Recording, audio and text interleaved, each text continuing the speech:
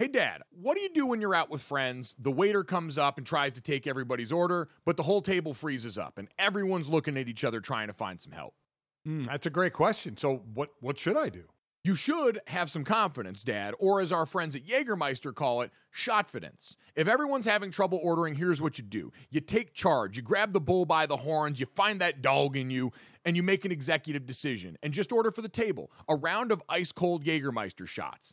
Damn, that's cold. Because apparently, we've all been drinking Jägermeister wrong. Did not know that. How should we be drinking it? Glad you asked, Dad. We should be drinking it ice cold at 0 degrees Fahrenheit. Well, that brings up other things that I love ice cold as well. And I'll tell you right out of the gate, that's going to be a candy bar pulled out of the freezer. That's my way of eating candy. Oh, I love it. On the golf course out there, you get to the turn in the middle of the round there, and you get to that little clubhouse there, and they've always got the candy bar options, and I always see they've usually got a little box of them in the freezer, and it always makes it better on a hot day out on the golf course, taking a bite of that cold, cold chocolate and getting ready to go for the rest of my round. It's the same way with Jägermeister. So wherever you are, if you're hanging out with friends at the bar, call the shots. Cheers with ice-cold shots of Jägermeister. Damn, that's cold. And remember to check out Jägermeister at www.draftkingsxjagermeister.com. Remember, drink responsibly. Jägermeister liqueur, 35% alcohol by volume, imported by Mast Jägermeister US, White Plains, New York. Lots of things go better together. Hockey, food, golf, peanut butter and jelly, Gojo and Golic, Taylor Swift and Travis Kelce. What? But if you really want to take things to the next level, drink some Labatt Blue Lights with your friends and live life to the power of we. Always enjoy responsibly. Beer, Labatt USA, Buffalo, New York. Another day is here, and you're ready for it. What to wear? Check. Breakfast, lunch, and dinner? Check. Planning for what's next and how to save for it? That's where Bank of America can help. For your financial to-dos, Bank of America has experts ready to help get you closer to your goals. Get started at one of our local financial centers or 24/7 in our mobile banking app. Find a location near you at bankofamerica.com/talktous. What would you like the power to do? Mobile banking requires downloading the app and is only available for select devices. Message and data rates may apply. Bank of America N.A., member FDIC. When you need mealtime inspiration, it's worth shopping Kroger, where you'll find over 30,000 mouth-watering choices that excite your inner foodie. And no matter what tasty choice you make, you'll enjoy our everyday low prices, plus extra ways to save, like digital coupons worth over $600 each week. You can also save up to $1 off per gallon at the pump with fuel points. More savings and more inspiring flavors make shopping Kroger worth it every time. Kroger, fresh for everyone. Fuel restrictions apply. You're listening to DraftKings Network.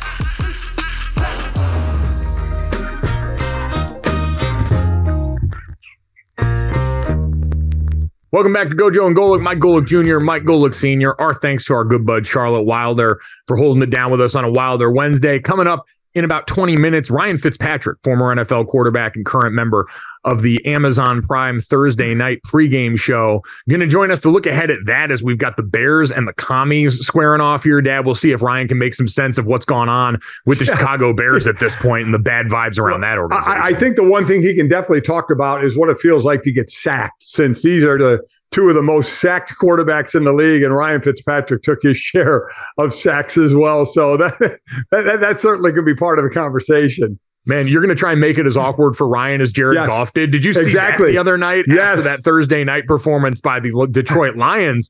Jared Goff gets up. Do we have that video, guys, of Jared Goff getting up and making it very awkward for Ryan Fitzpatrick on set? We don't have that video for it, but after this, apparently, I don't know what Fitzpatrick's original comments are. He called Jared Goff a poor man's somebody, and Ryan, Jared Goff threw it right back in his face after. Said, I didn't realize I was a poor man's anybody here based on that.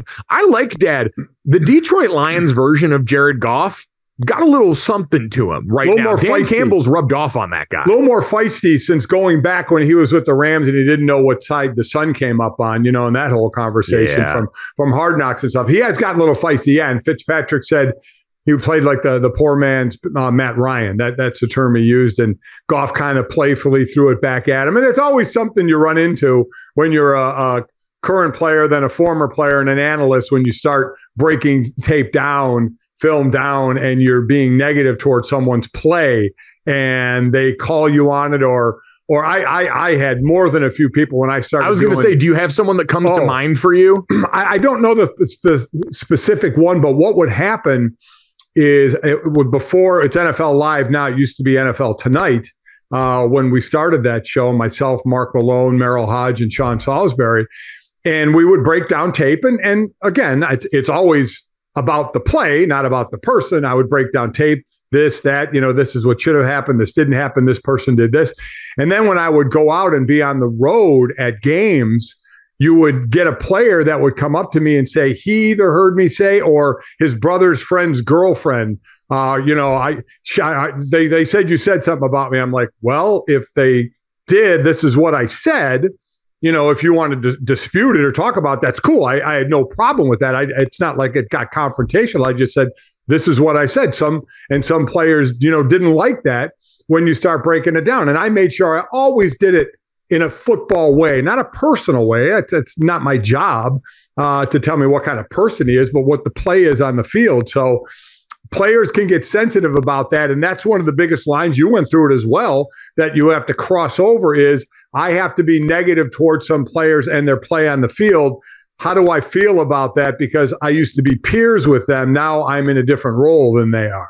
Well, and for me, it was always that fine line because I wasn't peers with them. I didn't have a long NFL career. So now I'm going to criticize guys that are all objectively better at what they're doing in the job we were asked to do than I was. And it's the focus you always mentioned of focusing on the play and not the player, focusing on what happened and not being personal. Although we see now more than ever, Dad, in the media, with players, so many of them having platforms in the media, so many of them having podcasts, but just in general being online, more willing to clap back when people do, in their estimation, step over the line. You had that moment with Rodney Harrison on Football Night in America talking to Chandler Jones after the Jets game, where he said Zach was talking about. No, that was Chris Jones. Chris Jones. Chris Jones thereafter talking about what had gone on with the Jets quarterback in Zach Wilson. Right. And at one point referred to him and said, you didn't watch on tape and be like, that guy's garbage. And you saw a number of NFL players, including some of Zach Wilson's teammates, come to his defense. Chris Jones even managed to sidestep that and say, no, you look on tape and you see some special things from this guy. And I think you see, because of that, people, and I always say this, it's easy in this job to kind of get further removed from the field if you're not around there, if you're not in the locker rooms, if you're not talking to players all the time, to kind of feel far enough removed to say some pretty wild stuff. And I think players now do a better job of checking guys when they cross the line, because I think at that moment, calling someone garbage there is crossing the line a bit, is making it way too personal. And so you kind of have a good system of accountability now that didn't always exist outside of some of those in-person interactions before. And I'm glad we do. In fact, the term I believe was hot garbage. And I couldn't believe Rodney said that. I thought that was way out of line, and I thought Chris Jones handled it incredibly well. You can break down a player without doing that. I mean, you can. That's what we do as former players. We can break down the game so we. But I will say, Dad, too, that's also a peek into how players talk about guys like a Zach Wilson inside locker rooms, because you know good and damn well you guys probably on that Eagles defense said some wild stuff about some quarterbacks inside your locker room, and so it's this double-edged sword of you're getting a peek at how guys actually think about other players on other teams when you get some of this. But also, we all kind of universally understand, especially for guys in that former player fraternity, that when you talk like that about someone, it's that old line, I can say that about my sibling, but if one of you from the outside says that, it's going to be a problem here. It's kind of that same feel amongst that fraternity where you know how difficult this job is. And so when you say stuff like that and invite the average person then and give them the clearance because you said it to join in that chorus, you're intentionally making life more difficult for a guy whose experience you should know better. Yeah, I agree with that. And you're absolutely right about the platform. Players who have podcasts, and forget even that, just a player can clap back just in a tweet or on however they choose to off of what another former player said about them. So you can get where I would have to wait till I was out and I saw somebody somewhere and they brought it up. Now, just like shows, you can get instant feedback all the time. And you get it more and more from players, especially if the players feel that analyst was wrong. Listen, a lot of times the analyst is right because, by the way, nobody plays the perfect game. Okay, everybody makes mistakes in a game, and that's our job, is to point out the good and then point out the bad. And you want to be right, because every single play, Mike, when you and I call games, it's not like we absolutely positively know the coverage or the gap responsibility of every player at all times. So you're trying to piece it together and give the best thought process you can of what you thought may have happened. And quite honestly, if you're not sure it was that guy's fault, then you don't say it was that guy's fault. You can hedge somehow, some way, and another way of explaining it.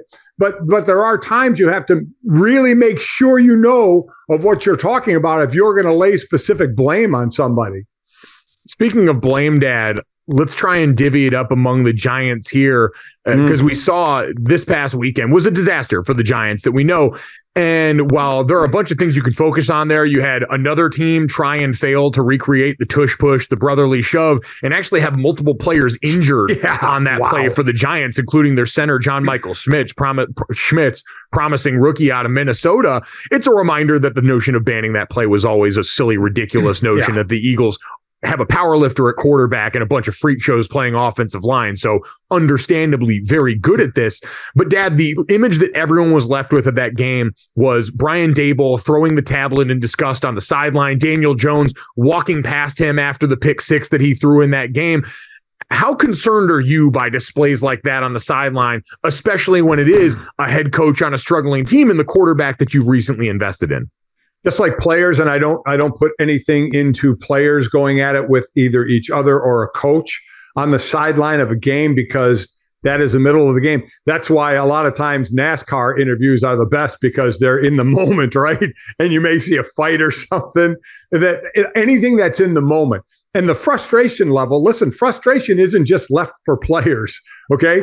That's for coaches as well. And the frustration level at that point for Brian Daboll, it just looked like disgust. I mean, that was on the pick six. You look at that play, you look at the route, you look at the three possibilities Daniel Jones had, and he threw to absolutely the worst case scenario he could have. And that was one of the few plays where he wasn't immediately pressured. He actually had time and chose the worst of the three routes that were out there, and it went the other way for 97 yards. And I think Daboll was just at that point was like, dude, are you kidding me? We have a chance to get within one score here. You have three out on a route, and you throw to the worst one possible and just flips his the iPad, and it was just disgusting. No, I don't put a whole lot to those things when they happen on game day like that.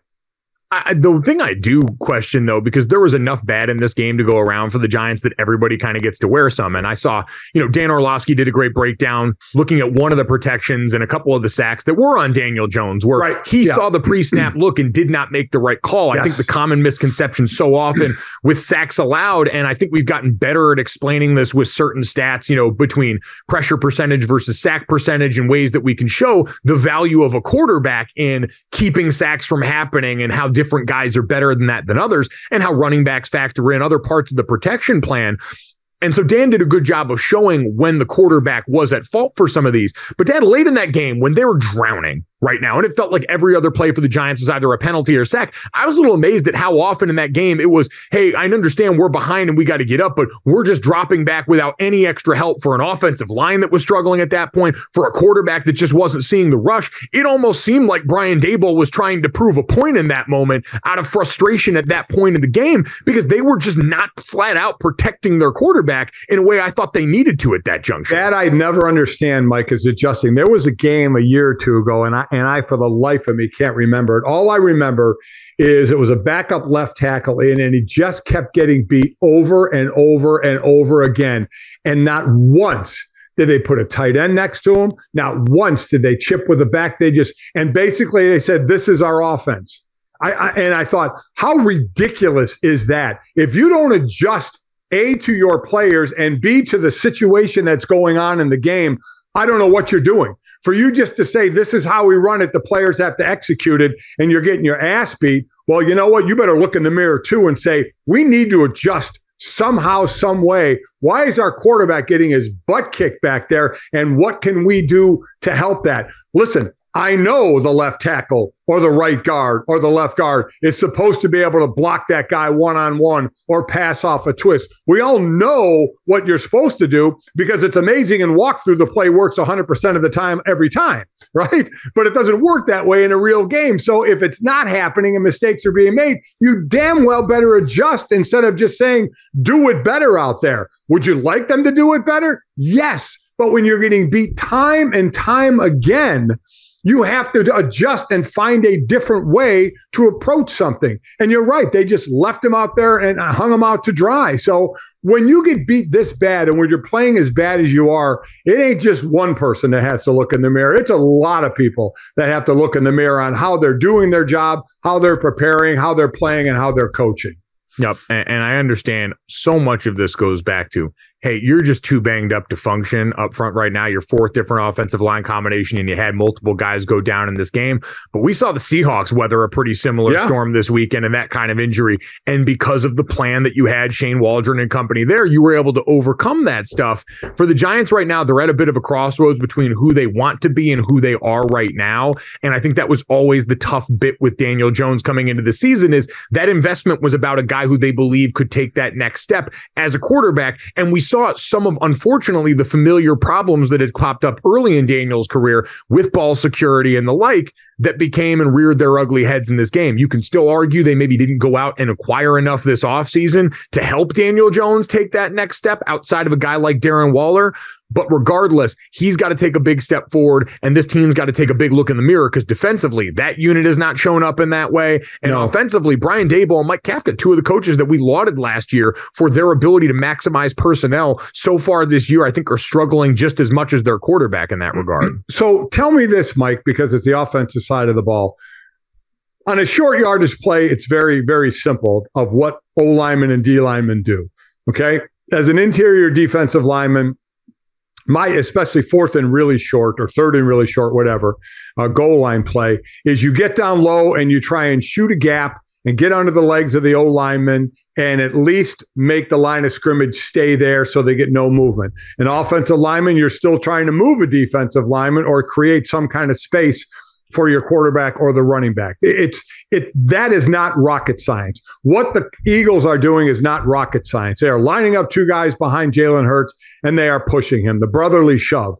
And it's working this season 10 of 11 times. Anybody else who has tried it, they're 49 of 71, 68%. Why doesn't it work for other teams, and why does it work in the same basic play of what O linemen are trying to do, the quarterback getting pushed? And I know Jalen Hurts squats the mountain, but he's still getting pushed by two players. You're still being helped by players. I maintain he'd still get it without the push. I want them to go out and prove a point this week and just do it without the push, because I do think having a quarterback who's a power lifter matters. And why would we be surprised? The Eagles' offensive line is universally considered one of the best in the NFL, that they would also be better at this than most lines in the NFL. Like, they're better at pass blocking and run blocking in normal downs and distances than most groups. So why wouldn't they be better at this part of it too? You got a center who's basically as low to the ground as possible. Jason Kelce, a little bit on the shorter side, definitely one of the more athletic guys. Gets lower than most people. Landon Dickerson's a big old hoss. They got a front full of big old hosses there. So their guys are bigger and better than most of the rest of parts of offensive line play than everybody else. So I'm not surprised. And again, when you factor in the Jalen Hurts part, which I do think matters, like anyone on any team can do the shove from behind. Why is it that this quarterback in particular seems so adept at going out and doing that? I do think it's because you got basically a linebacker playing quarterback in terms of the strength measurables. Yeah, it's just amazing how easy, as I said, one of the best plays in the game is when you can line up and everybody in the world knows what you're doing and you're still successful at doing it. It's pretty impressive. It is pretty impressive, as is Jerry Jones' ability to get headlines and drama going into a matchup and slight teams like the Philadelphia Eagles. This is sound of Jerry Jones talking about the Cowboys' upcoming match with the Niners and a bit of a clip that's gone viral now. They are right now probably the most likely team to go in the Super Bowl. And but in order for them to get there, they've got to go by us. If you're playing the best, this is certainly, you don't need the game to tell you that you're playing the best, but you need the game to show you how you stack up against the best. So Jerry Jones saying that about the San Francisco 49ers team that he's playing right now. Dad, should we interpret this as shade towards Philadelphia, the in-division rival?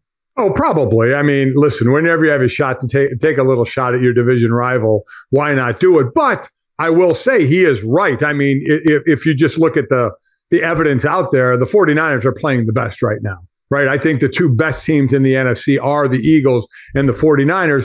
And the 49ers are more in their version of what they are than the Eagles are. That Eagles offense still needs to come along, and I think they will, and they're still getting wins along the way. And you don't need to be at your best right now. You need to be at your best later in the season. So I do think they're going to be right there. But right now, I think he's right. So I do think he is just telling the truth in this. And what a great matchup, right? I mean, for these two teams, two of the best without question, especially the Dallas defense, which is second overall, second against the pass, middle of the pack against the run, giving up about 111, 112 yards. So it'll be interesting how San Francisco attacks. It's always interesting how they attack because they have so many weapons to attack. Yeah, I think that's the part that's worrisome if you're the Cowboys, is you got to have that little specter in the back of your head from the Arizona game where, the Cardinals were kind of able to go ahead and get some stuff done on the ground against you. Yep. I know that's sort of been their MO. And listen, the thing we've underrated with the Cardinals is Josh Dobbs' mobility. Yeah. Like if you're going to have a bad football team, I suggest you have a quarterback that's a viable run and scramble threat because it does so much and for your group up front. If you got a guy that can just pull the ripcord on a play, go off and burst for a bunch of yards when things break down. That is certainly not what the 49ers have, but the 49ers do all the other stuff, right? Like if you don't have a quarterback that can zone read, you've got to have all the motion stuff. You've got to have guys going the opposite way on the snap every play to give the defense something to think about that's not the quarterback here. And you've got, outside of the Miami Dolphins, I would say probably the other most potent run game scheme in the NFL and what Kyle Shanahan and company have done there against a group up front where that's the spot to get them, Dad. The one thing going into every NFL game, and you know this, when you've got a D-line like the Dallas Cowboys, there are certain things everybody's just got to do. Wham block guys, throw screens, do misdirection stuff, give these high-priced pass rushers something to look at on each play to try and make them slow down a little bit. The 49ers got that in the bag. That's just their normal offense. And so all of that combined with the fact that, by the way, then it's Christian McCaffrey that's doing that. Then it's Brandon Ayuk as the number one receiver. Then Deebo Samuel's coming out of nowhere. George Kittle's over on that other side. They are, like the Dolphins, the perfect combination of scheme and overwhelming talent to go and do the things you already have to do against a team like Dallas, but to do them with all pros. Yeah, and talk about movement with a purpose too. The motioning that they do with the purpose of the stars that they have on that offense. Looking forward to it. Both excellent defenses. San Francisco's got multi-talented offense. So what's going to be the difference in this game? Obviously, we have time still this week to break it down, but this is the big matchup, I think, of two of the top three teams in the NFC. Yeah, this is going to be a big one for Dak Prescott, who has quietly quelled the turnover problems last year that people were so obsessed with, been highly productive in this offense, but now gets a 49ers opponent in the right stage to go and make this work. We'll talk to another guy who's been on the big stage in a lot of quarterback rooms, and Ryan Fitzpatrick next here on Go Joe and Golic. All right, guys, let's talk about Jägermeister. They could have written a totally normal ad here, like a really classic ad. They could have talked about their history, the 56 botanicals. It could have been all salesy and cutesy, but they know you don't care. Jägermeister doesn't want to be like all those other ads you've seen and heard. They just wanted to say two things. Jägermeister is great, but everyone has been drinking it wrong. Damn, that's cold. Drinking it wrong? All right, if that's the case, how should we be drinking it? They are so glad you asked, and so am I, Dad. I'm here to help you. Ice cold is the answer, at 0 degrees Fahrenheit to be exact. Ice cold shots of Jägermeister. That's it. That's all they want to tell you. So, wherever you are, if you're hanging out with friends or at the bar, call the shots. Cheers with ice cold shots of Jägermeister. Damn, that's cold. And remember to check out Jägermeister at www.draftkingsxjagermeister.com. Remember, drink responsibly. Jägermeister liqueur, 35% alcohol by volume, imported by Mast Jägermeister US, White Plains, New York. Welcome back to Go Joe and Golic. Mike Golic Jr., Mike Golic Sr. Hoping to talk to Ryan Fitzpatrick, former NFL quarterback, part of the great crew, helping you get ready for Thursday Night Football on Prime each and every week right now, as we've got the Bears and the Commanders coming up tomorrow night in a game, Dad, that I don't know if anyone's really excited about. I think for the Bears, there's just so many bad vibes around that organization, despite Justin Fields having played the best game, I would say, of his Bears tenure last week in an ultimate loss to the Denver Broncos, which, man, oh man, you talk about a team that was in must-win territory. It feels like that for the Bears to some extent. For the Broncos, that was desperation mode, coming off one of the most embarrassing losses you'll ever see. But now walking into the game this week, you've got on one side Sam Howell, who's the most sacked quarterback in football right now. The Commanders have surrendered 24 sacks on the young season, but there's also been a lot of good on the other side. Like, it has been for Eric Bieniemy, I think as a play caller, the best start to the season you could have hoped for a guy that was wrongly maligned for being in the same coaching room as Andy Reid, who gets credit for that, rightly so, for actually calling the plays there, but had credit robbed of Eric Bieniemy in a way that did not affect his peers that had been in that room before him. And so he comes over here to try and do something to stir up the pot and show people, hey, I can do this. I've got this in my bag. And so far, Dad, through the first number of games for Sam Howell, who's a 5th round pick and a guy who's certainly got ability, but we're seeing Eric Bieniemy's offense go out here and execute successfully in a way that so far through a quarter of the season has to be stock up for him as a guy who's potentially still trying to get into a head coaching job. Completely agree. You know, for a division that we talked about that had 3 playoff teams last year, Philly, Dallas, and New York, Washington was left out of that. Now you look at this year and you have clearly Philly and Dallas, and then the other two, and now the Giants, just a dreadful start to them. Washington is sitting at 2-2. They were 2-0 out of the gate. Then they got smoked by the Bills bad. That was a bad one, 37-3. They lost to the Eagles 34-31. And that wasn't a game where Philly was up and Washington was just trying to catch them. This was never more than a 1-score game throughout.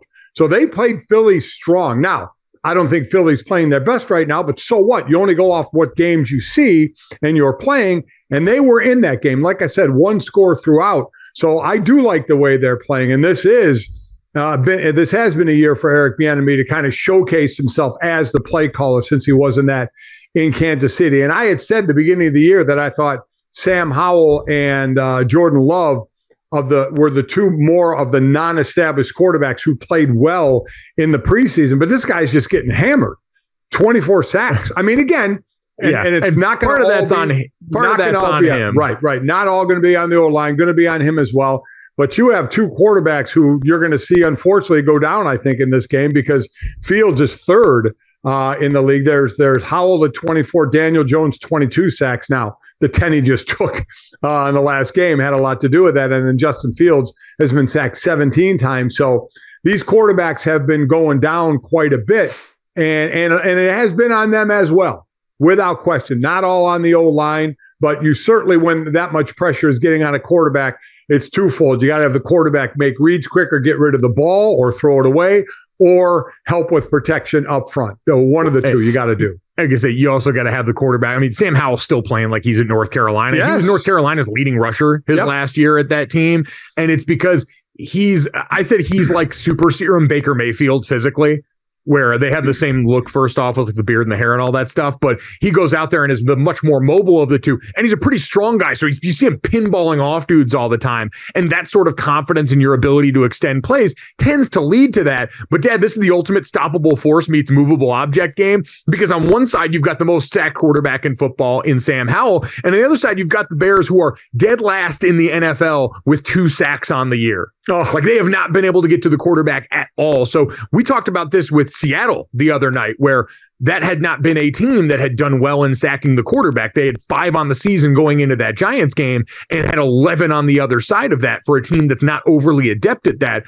For the Chicago Bears right now, if you can't get sacks and pressure in this game, it ain't coming all season long, buddy. This is just not going to be something that's in the cards, as we talk so much about the offense there, but the defense, that level of ineptitude at that particular place, putting pressure on the quarterback, is going to make it pretty difficult. On the other side, that they were sawing off resources on last year. We know personnel-wise, they have not put themselves in a position to win on that side of the ball, having to rely on a lot of young guys on that defense right now. I mean, you said it, 2 sacks, they have 2 interceptions, they have no fumble recoveries. I mean, we kept saying the Arizona roster was probably the worst in the NFL, and they're a tough out for people right now. This Bears roster, it is, for a team we thought with some of the moves that they made, and to their credit, they went out and made moves. Now, maybe to their discredit, these moves aren't working, right?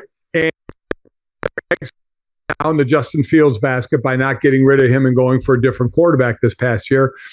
And man, I'm even surprised at how much it's not working. Now, I never thought they were going to be a playoff team. I never thought Justin Fields was going to be talked about for the MVP, but I thought he was going to improve, and I thought this team was going to show some improvement. And now you may be looking at a clean sweep of changes the way this is going. And that's awful to say in the first quarter of the season.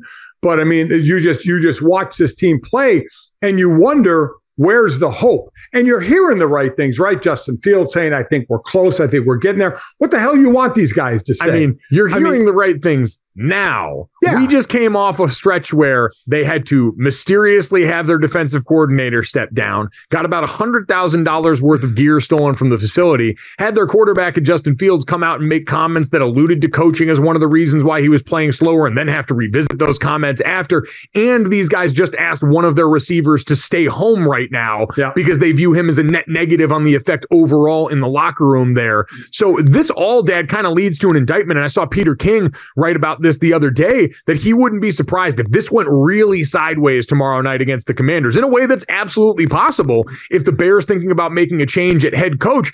Because, Dad, while I can't point to one real indelible mark of Matt Eberflus on this organization, maybe that's a problem for a guy who's a defensive-minded head coach coming over, not having any effect on that side of the ball. Certainly personnel go a long way in that, but all of the rest of this disarray reminds me of that term we hear in college football all the time, lack of institutional control right now. Yeah. It just doesn't feel like there are two hands on the wheels for the Bears at this point. I never want anyone to lose their job, but you wonder if a team in these dire straits might make a desperate decision before the season's over, as we mull maybe a potential quarterback change in the offseason and some of the other bigger questions the Bears are going to have. It wouldn't shock me. And it certainly is not, I don't think, going to change the fortunes of this team, but they're in a bad place right now. Bad place on the field, bad place off the field with no end in sight. So maybe the thought process is we need to at least shake it up a little bit. We supposedly have NFL talent out here.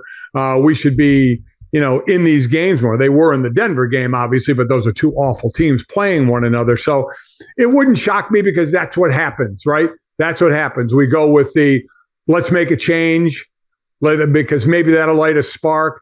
It's not going to change the fortunes of this team this year. Will they play a little better? Maybe they will. It's not like all of a sudden they're going to be this playoff team. And then you're going to be looking for another head coach come the end of the season. So unless what we don't know is how it is in the locker room, right? Though some of the things you just said kind of says what's going on in the locker room. And if your head coach has completely lost the locker room, then maybe it's something you do.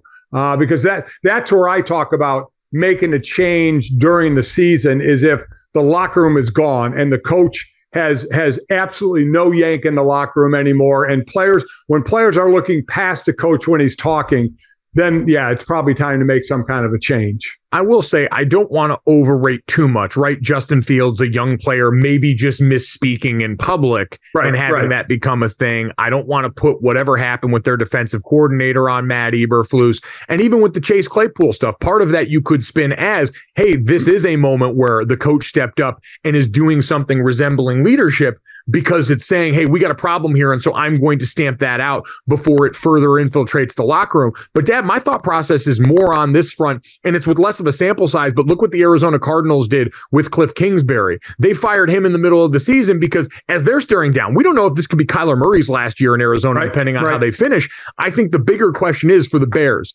if you're Ryan Poles and you're thinking about making a change at quarterback and making a new decision on that this offseason, is this the coach you want at the helm for whoever you pick next? Because for Ryan Poles, this is going to be it. If you make a change at quarterback or coach, the clock starts for you now too on that. And so I think that's part of the calculus, not just now, but what's going to end up happening this offseason, as it seemed like the Bears might have some big decisions to make. All right, coming up next, let's go back to college and take a look at the number 1 ranked Bulldogs next.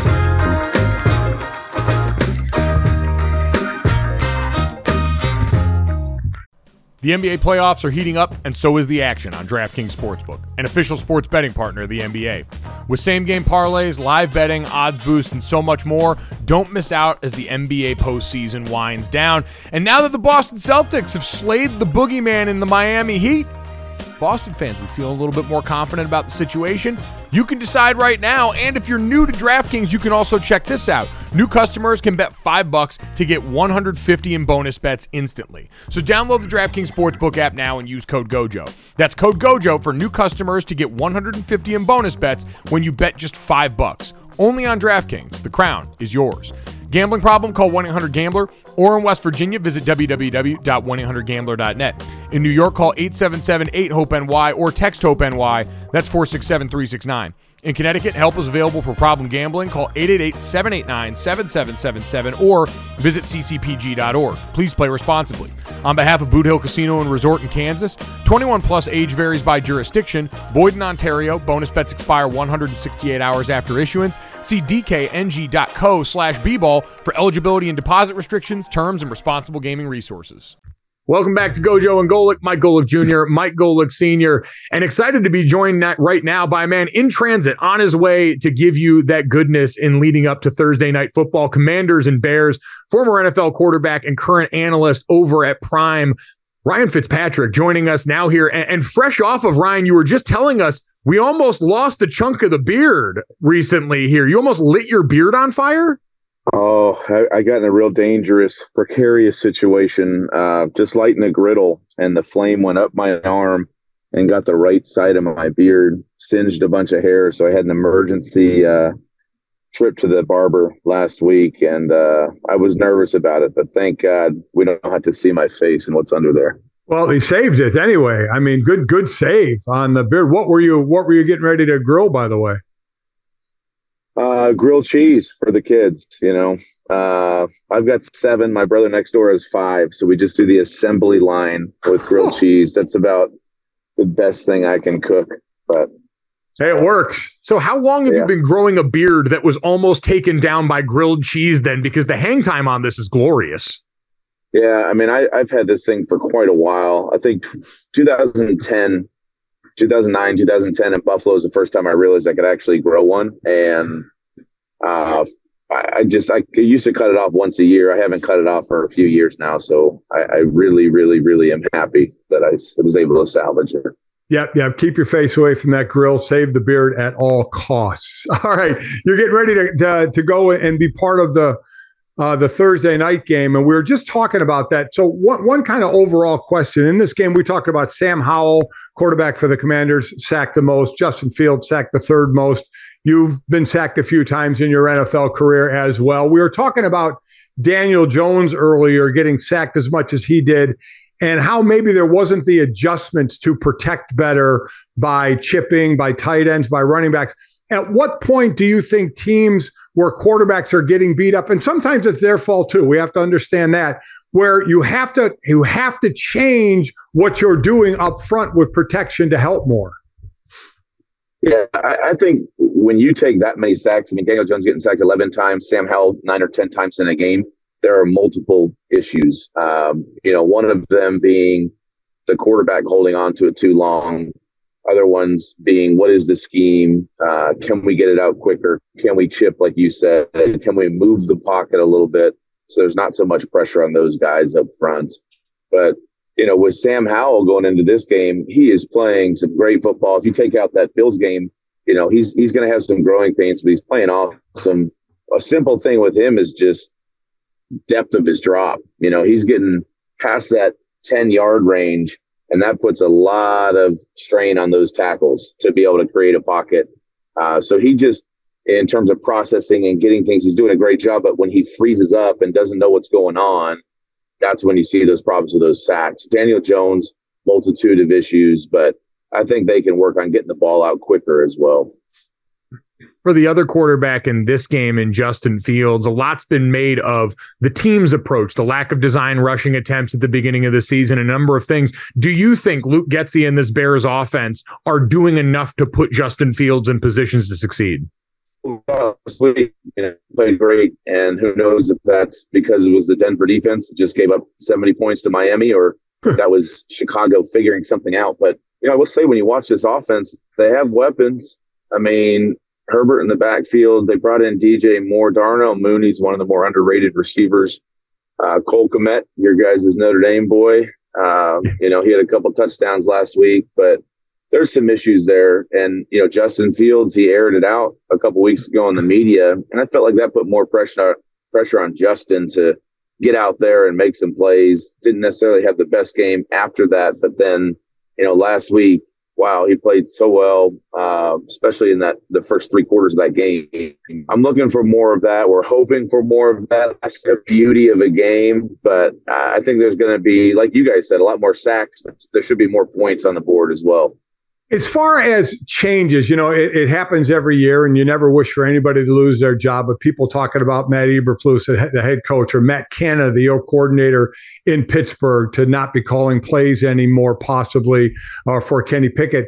Do you think changes like that during the season, especially early or midway in the season, do you think they really make a difference on a team for the current year?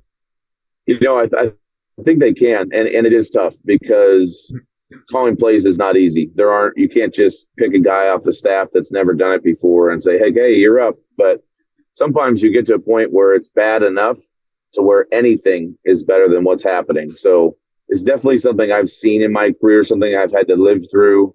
When you do that, there are obviously growing pains, but sometimes you get past the point of no return where you've got to make some sort of change or you're going to lose the guys in that locker room. Mm-hmm. Ryan, you've seen and played a lot of quarterback in your career, and I always feel like every specific position has things that they look for that signify, someone's really great at what we do in this position.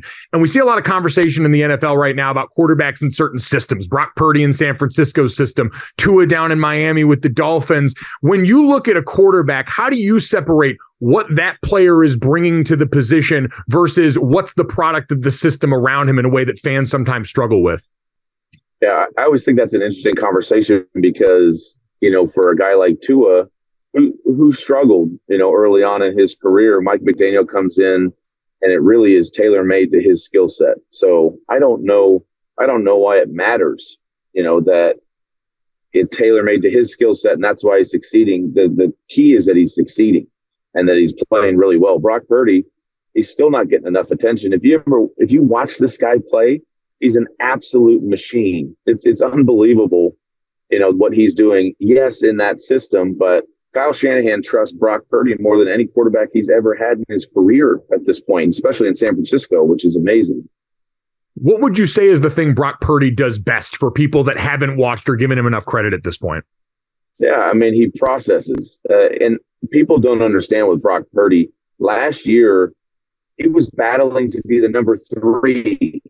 Who came in during the middle of the year and won those games for him and won the playoff games.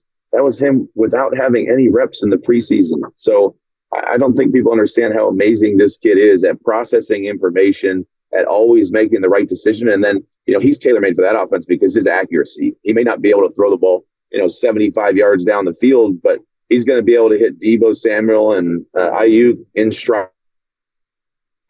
And the run after catch is such a huge thing in that offense. His accuracy is great.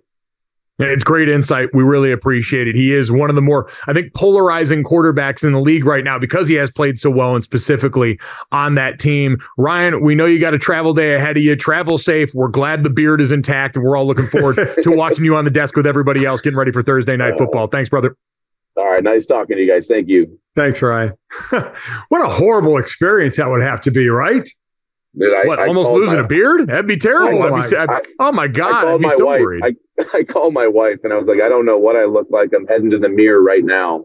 But like that burnt hair smell too. It stuck with me for like 48 hours. It was so gross. There's nothing like it. It's that feeling of when you get hit in the teeth and you haven't gotten to see a mirror and you're not sure, are they all there? Am I going to be spitting chiclets right now? And so that distance from the moment you got hit to the time you get in front of the mirror, I'm sure it had to feel like an eternity.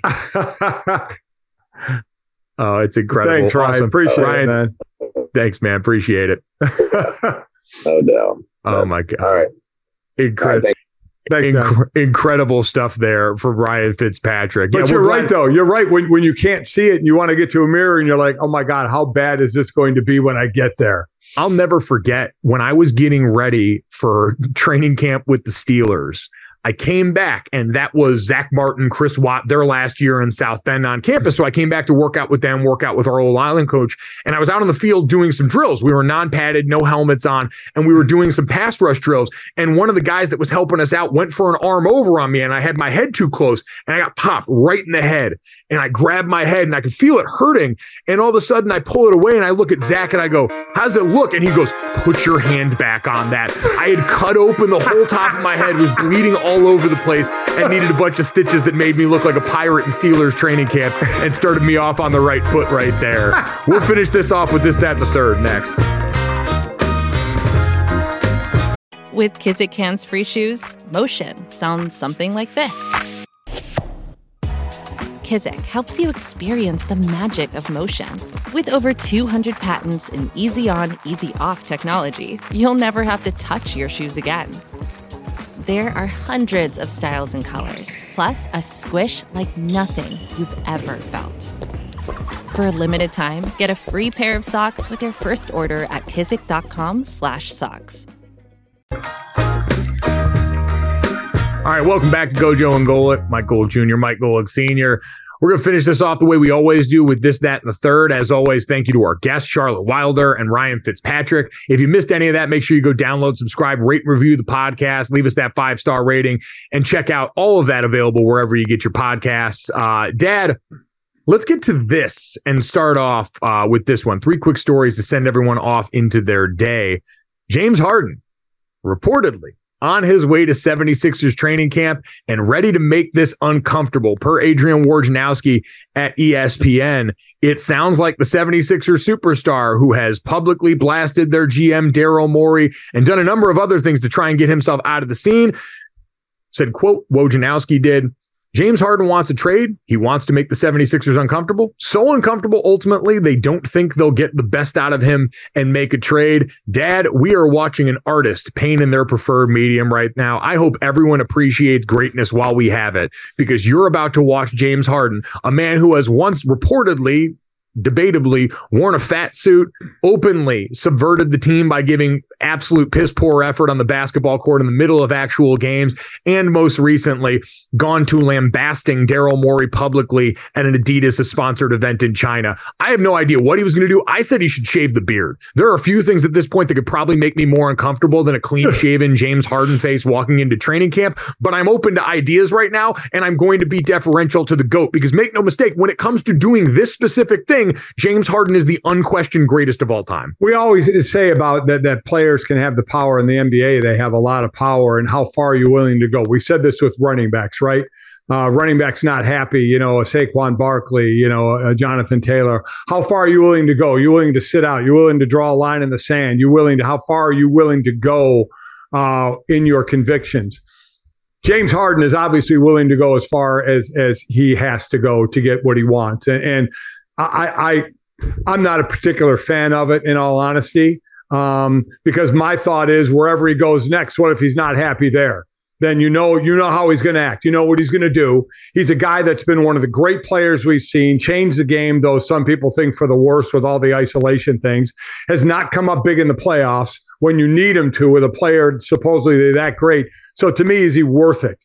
Is he worth the fact that all of a sudden, if things aren't going well, that he's going to be the biggest pain in your ass that you can think of to get his way out there? That this one kind of turns me off. I mean, this one really does, that a player goes this far, but I understand he's in it for himself. He's in it to get what he wants, and people are allowed to do that. And if you can get away with it, you're going to do it. Again, it's just a matter of how far you're willing to go, and we see how far he's willing to go. I'm just not a fan of going this far to actually making it uncomfortable for your team to get to it. Like I said, I'm not taking him. I'm not taking on a guy that if he doesn't all of a sudden like where he is, he's going to become a big problem for a guy who doesn't have any rings to his name, and we have seen him not show up or disappear, I would say, in the playoffs. So not happening for me, not coming on my team. James Harden is a serial cheater in relationships where each subsequent new spouse thinks, oh, it'll be different with me this time. Exactly. Because I've got everything he wants and needs, only to find out that, much like in the tale of the scorpion and the frog, sometimes you just are what you are. So because I don't have to deal with this as a teammate, which would absolutely be maddening to have to defer to someone who is extremely talented and has been successful, but ultimately will likely betray you the moment it stops being advantageous for them. As an onlooker, I'm just excited to watch what the guy comes up with to make this thing deeply uncomfortable. We've seen hold-ins in the NFL for guys that come in and don't want to lose the paycheck. James Harden is going full insurgent on this one. He is going to come in and try and destabilize the region right now in Philadelphia. So we will see how that goes for James Harden. Let's get to that, Dad. This is an interesting one here that we saw. I think everyone, and we had Scott Hansen on at the start of the NFL season, is fascinated with trying to find their version of what the NFL has tapped into with the Red Zone channel. And ESPN's going to try that right now. And I saw John Buccigross retweet this, but per the Beauty League on Twitter, ESPN is creating an NHL version of the Red Zone channel called Frozen Frenzy. It will occur starting on October 28th, the night all 32 NHL teams play. The broadcast will be hosted by John Buccigross and is set to show every goal, power play, and hit. People wondering, will this be enough to get you to tune into it? Dad, I think it's an awesome idea and an awesome potentially to get this going, but I think it's interesting to see how it gets fitted to other sports here. Football, you've got such a clear line of demarcation. You've got a sport that plays with more gaps in between. We know hockey, part of the difficulty is it is nonstop. We've said it's one of the most difficult sports to call for that reason, especially for play-by-play guys, because you can't ever really look down. And so John Buccigross is a man who lives and breathes this sport in a way that very few do. I'm fascinated to watch and see how they try and go and use these specific markers to try and recreate what's become a sensation for the NFL over the last decade. Yeah, I think the biggest thing you said is it's nonstop compared to football, where you have stoppage and you can jump to another game, where here it's nonstop, and as soon as you leave a game, there could be a score that you missed. But I love the attempt. I do love the attempt. I will certainly watch something like this. I am a hockey fan. For the casual hockey fan, I don't know if it'll be too much because the game moves at such a fast speed, but I do like trying. I remember Fox years ago. Remember they tried the blue puck or the glowing puck? Yeah, the glowing puck. That had a tail on it, but sometimes it looked like it was in the fourth row, unfortunately. But I give them credit for trying, because you want to make the game more palatable to the casual fan because it does move so fast. You lose the puck at times. So trying something innovative for the fans, I think it's great. I hope it works. I have no idea how it's going to, because the sports run so differently, do football and hockey, but I'm glad they're trying, and I'm certainly going to check it out. It's going to be on ESPN Plus from 7 to 8 o'clock that night, and then ESPN2 the rest of the night. And it seems like a trial balloon to where, if this goes well, is it something that they might potentially do on other days where you've got a high influx of this, certainly once you get to the postseason. Because to your point, Dad, look at what Major League Baseball found with the pitch clock this year. Almost every metric you could point to for viewership and otherwise is up. And while you can attribute that to a lot of things, young stars in the game, I think in no small part, there is some credit owed to the fact that that product is moving faster. They took feedback about their game and understood the diehards are going to be here. We're not going to mess with it too much, but we're going to do this. And now for the NHL, looking at the most successful league in North American sports in the NFL and trying to look at one of the reasons why it's been so accessible to fans, you need look no further than our Instagram page, where a video of Scott Hansen talking about yelling 7 hours of commercial-free football at a grocery store has 750,000 views right now. It's a phenomenon, and the NHL is going to try and tap into that in a way that I am very excited about. Dad, let's get to the third, though, because speaking of phenomenon, it's back. I didn't know it was back. I forgot it was gone. But apparently, the McRib is making its return. Dad, after a farewell tour in 2022 by a sandwich at McDonald's, they have now decided once again, like most of Hollywood, it's time for the reboot. So the McRib is coming back in select locations in 2023. I've never had a McRib, Dad. Have you had a McRib? Oh my God. I've had many a McRib. I mean, and this was supposed to be done in 22, right? I mean, it was supposed to be gone forever. But as McDonald's says, it turns out not everyone was ready to say goodbye to the McRib after last year's farewell tour. Great marketing play, by the way. Say it's the end and it's not really the end. So yeah, I mean, we've seen so many places. IHOP did the burgers thing a while back with this. We all took Taco Bell to task for doing away with the Mexican pizza. So all of these things seem to go back around this. This one's going to be only in participating markets, and it's going to return by mid-November this weekend as well. Or this season as well. So I'm excited to try my first McRib. I'm surprised you haven't tried it. I really, it's very good. I mean, listen, you're not going to eat it and say, oh my God, it's the best fast food sandwich I've ever had in my life, but it's something different. And I am actually somewhat surprised in someone in our family, we are a food family, that you have not tried the McRib. Yeah, you know what? And I got a lot of people saying, oh, it's bad. Oh, it tastes like shoe leather, all this, that, and the third about it. Like, listen, I'll make that decision for me. You guys have seen, I'm a trash panda. I'm going to throw anything I can in the gullet here, and I'm going to try and make it work. And so for science, I owe it to myself to try this. I owe it to myself to get the experience out of this. I agree. Do it in your car like you do your candy bars, and let's get a review.